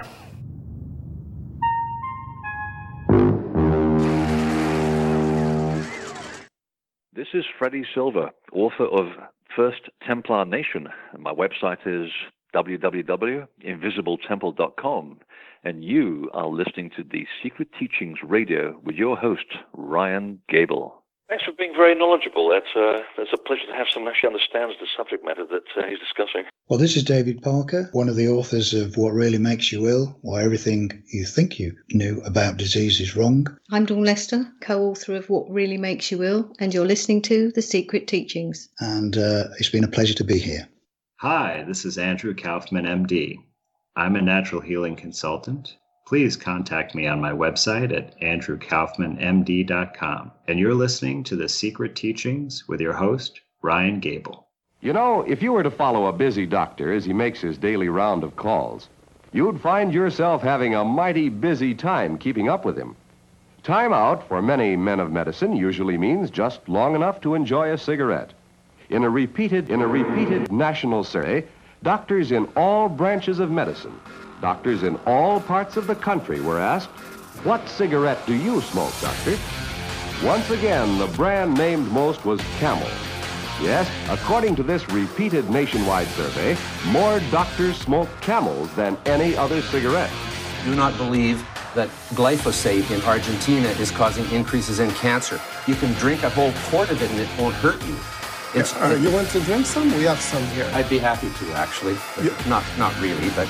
Not really? I know it wouldn't hurt me. If you say so. I have some glyphosate. No, I'm not stupid. I'm not stupid. It begins with the war-born development of DDT. This diabolical weapon of modern science saves millions of humans, but kills billions of insects. In both its form, powder and liquid, Petstroy means doomsday to us insects. But this new insect destroyer contains a lot of DDT, not just a little. Its DDT content is even higher than government specifications. And cover. We want your soul. We want your soul. We want your soul. We want your soul. We want your soul. Your habits, your fads, your fears. Give us your address, your shoe size, your years, your digits, your plan. I'm Ryan Gable, your host. Your schedule, your desktop, your details, your life. And you're listening to the Secret Teachings radio broadcast on the Fringe FM, where you can find us 5 nights a week, Monday through Friday. Get a haircut, get a suit, playing the lottery, playing football, playing the field, I want you to be able to critique and to criticize opinion and what is presented and submitted as fact. I want you to critique, I want you to ask questions, I want you to use common sense. You all have it. You all have the ability to do it. The first thing that you have to do is you have to eliminate your own bias in dogma. Not bias as an individual, bias in dogma. Individualistic dogma that stems from collective dogma. You have to eliminate your perceptions of reality based on belief systems. If you're able to do that, and you can become an objective observer, you become, in the true sense of the word, a scientist. This is what a scientist does. A scientist observes and analyzes. And whether you're a car mechanic, carpenter, accountant, engineer, chemist, astronomer, paranormal investigator, or you're in radio like I am. Maybe you work at a grocery store like I do part-time. In your respected fields, you are an expert. But even in your respected fields, which are considered somehow maybe as a mechanic or maybe as a paranormal investigator, somehow far lower on the hierarchy of expertise than, let's say, a doctor or a scientist or a physicist. But you know a lot of doctors who are also mechanics. Some doctors might know how to work on their car, but they're not an expert in that, so they're only an expert in certain things. They're an expert in selling pharmaceutical drugs and putting casts on people and checking your lymph nodes to see if you have strep throat, as they call it. They know how to put a rectal thermometer up your ass. They know how to use a stethoscope. They know how to regurgitate and recite what drug reps tell them. But this does not stop at the doctor. This extends to the mechanic. This extends to the paranormal investigator. There are so many paranormal investigators I can't stand to listen to because they just regurgitate and rehash what others tell them, what others say, what's the standard line in the field of paranormal investigation. It's sick. This shows you that it's not confined to medicine, politics, law, science, or any other field of expertise and field that is classified as a prestigious group of men and women to be working around with and in association with.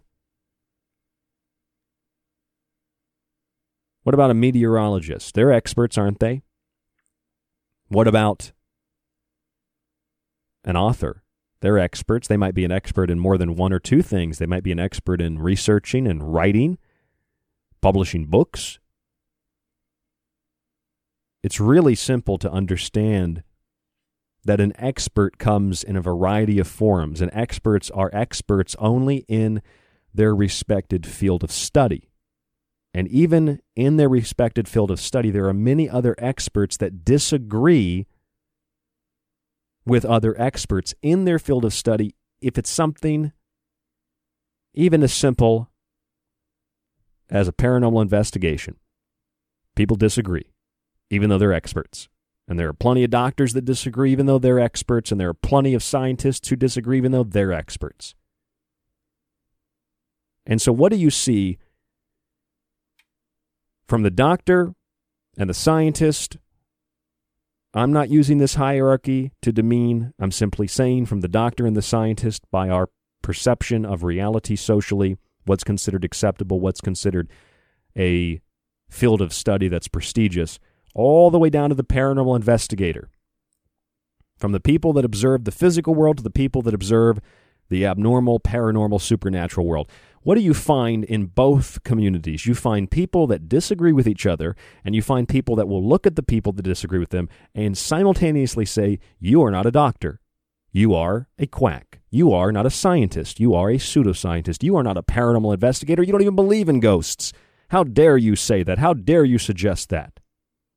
See, it happens within all fields of study, within all areas of expertise. People disagree with each other. Experts disagree with each other. So when they tell you 9 out of 10 dentists or scientists or doctors agree, that's propaganda. It's meant to imply something that is erroneous. It's good public relations. It's Bernays public relations. It's propaganda. It's misleading.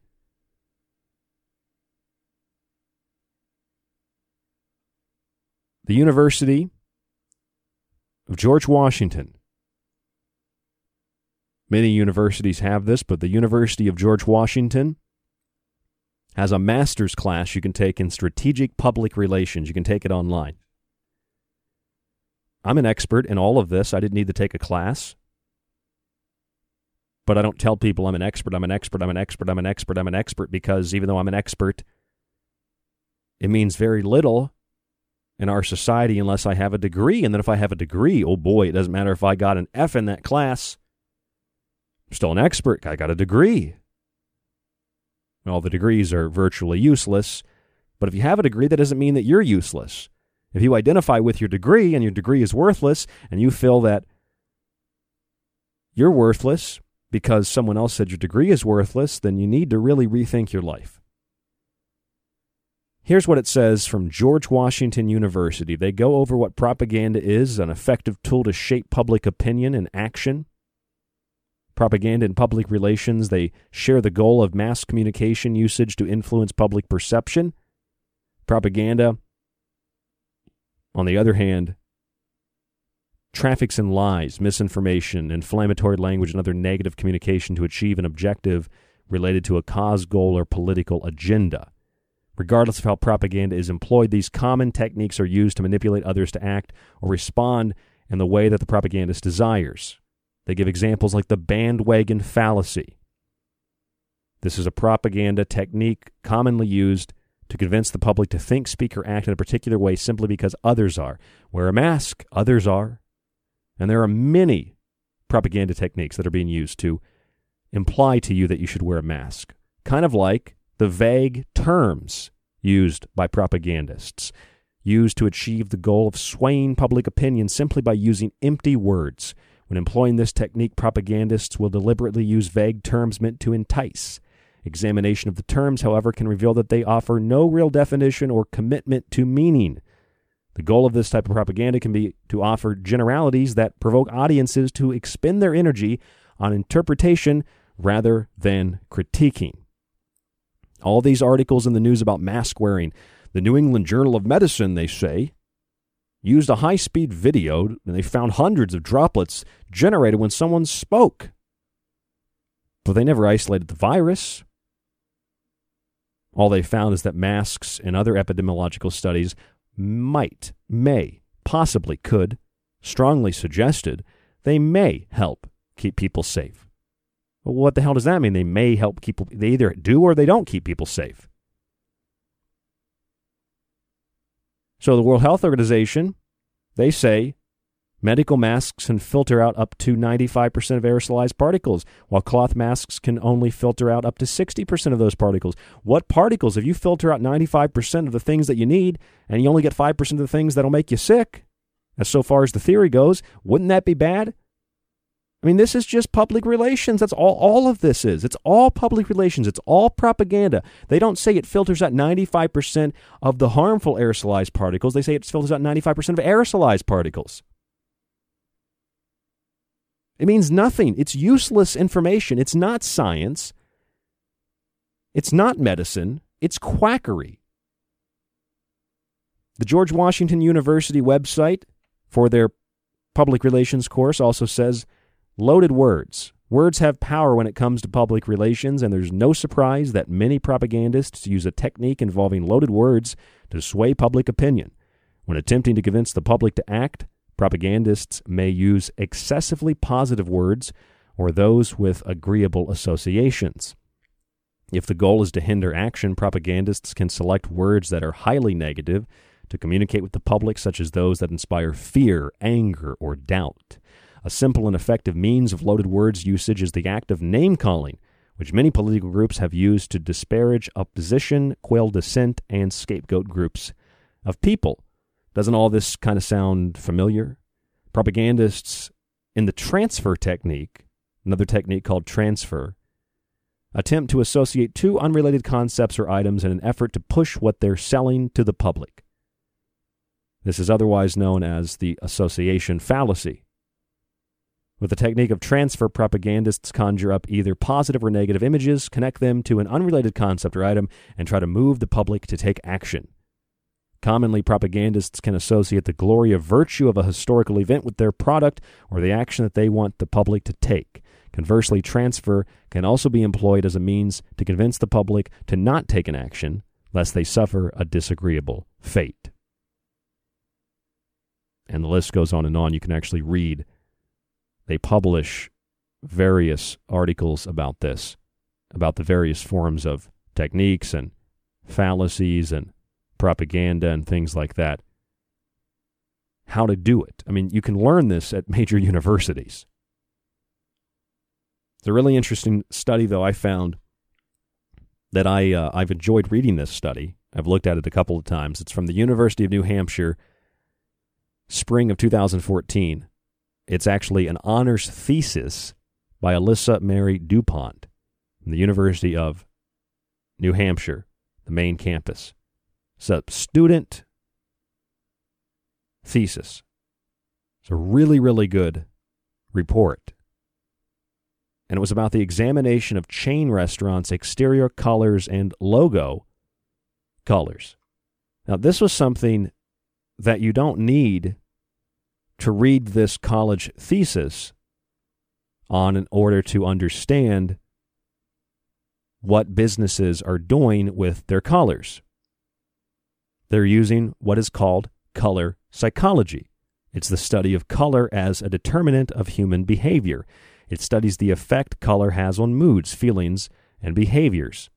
While perceptions of colors are fairly objective, there are some color effects that have universal meaning. Warm colors, including red, orange, and yellow, and brown, evoke emotions ranging from feelings of warmth and comfort to feelings of anger and hostility. Cool colors, consisting of blues, greens, and pinks, are often described as calm, but can also bring about feelings of sadness or indifference. The concept of color psychology is becoming more prevalent when it comes to the marketing and design of a company. How a business attracts their customers determines their success, and color psychology can be utilized when designing a business interior, exterior, logos, business cards, and advertising.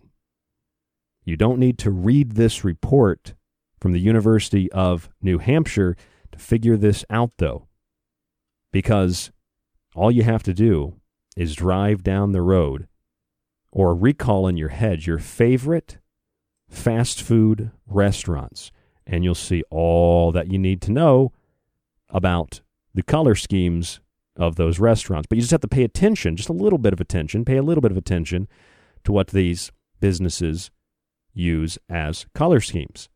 And again, just pay a little attention. Look around. What do you see? Well, you see businesses from McDonald's to Little Caesars, KFC, and everything in between using the same color scheme. For example, out of 85 chain restaurants, based on the top 100 chains in the United States in 2011, published by the nation's Restaurant News, out of 85 chain restaurants,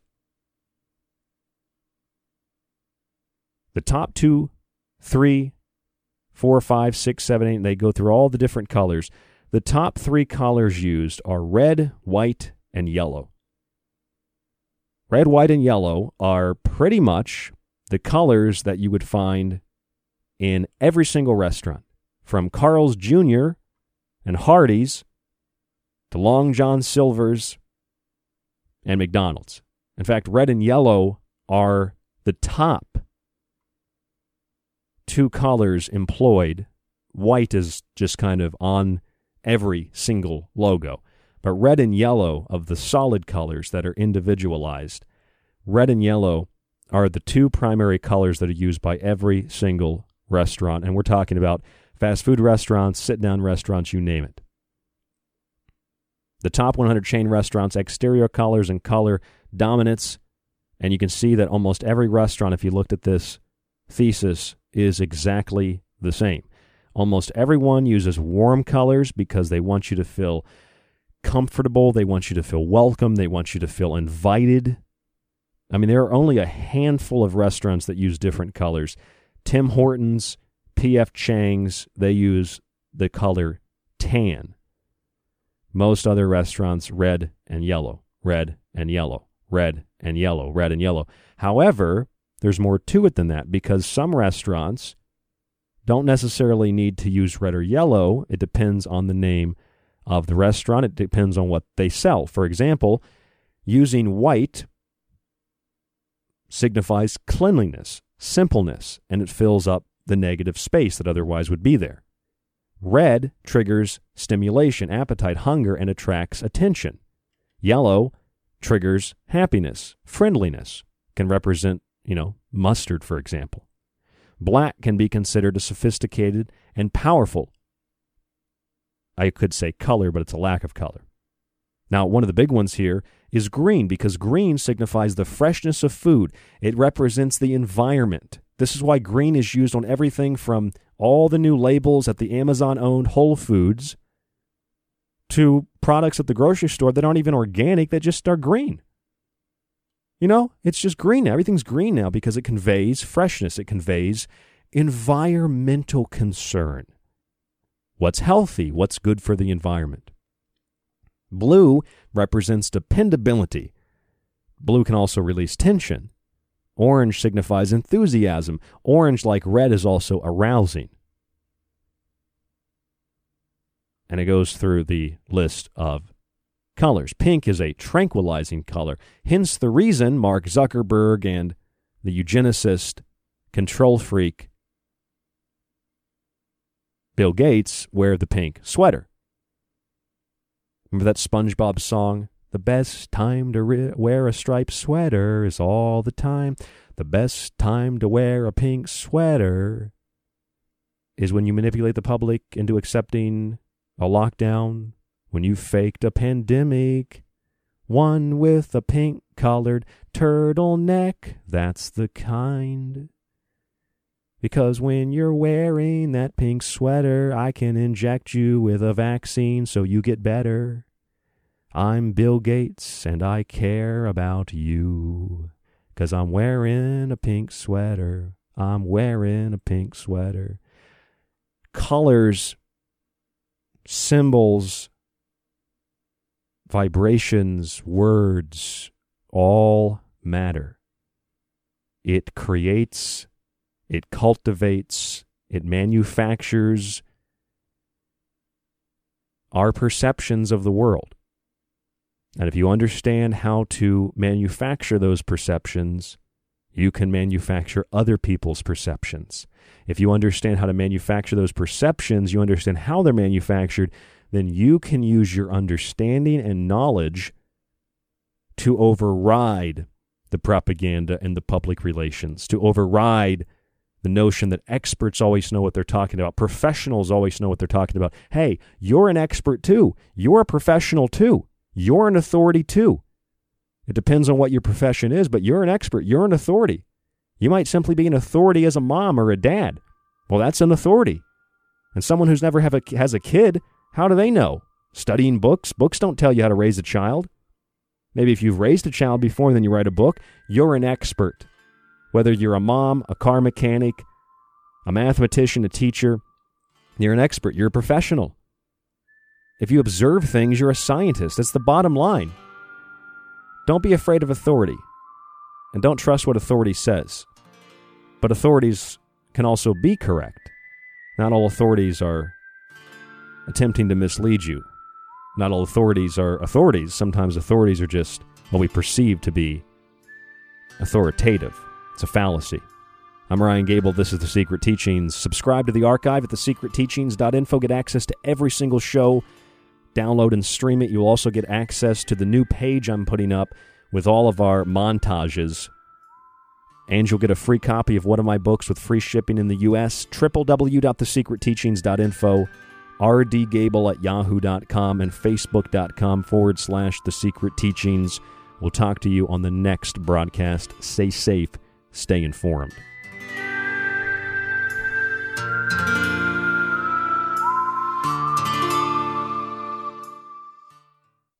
Here at the Secret Teachings radio show, we're going on 11 years broadcasting. It's been a long run, and I hope that there'll be a lot more to come. In 11 years, we've acquired a massive amount of shows with hundreds of guests, thousands of timeless subjects. You can access that entire archive right now when you subscribe on our website at thesecretteachings.info. Now, all you have to do, it's very simple, is visit www.thesecretteachings.info. You click the tab at the top of the page that says Donate or Subscribe, and you donate $35 through PayPal. You'll see the button there. You're going to get a 1-year subscription with access to every show. You can download it and stream it. You'll also get a free copy of one of my books, and I'll ship it to you free in the United States. It's only $35, and you can do that at thesecretteachings.info. On the website, you'll also find my books if you'd like to see them individually, read reviews, and more. The books are in softcover and digital form: Occult Arcana, Food Philosophy, and The Technological Elixir. You can email us at rdgable@yahoo.com and catch us on the Fringe FM 5 nights a week.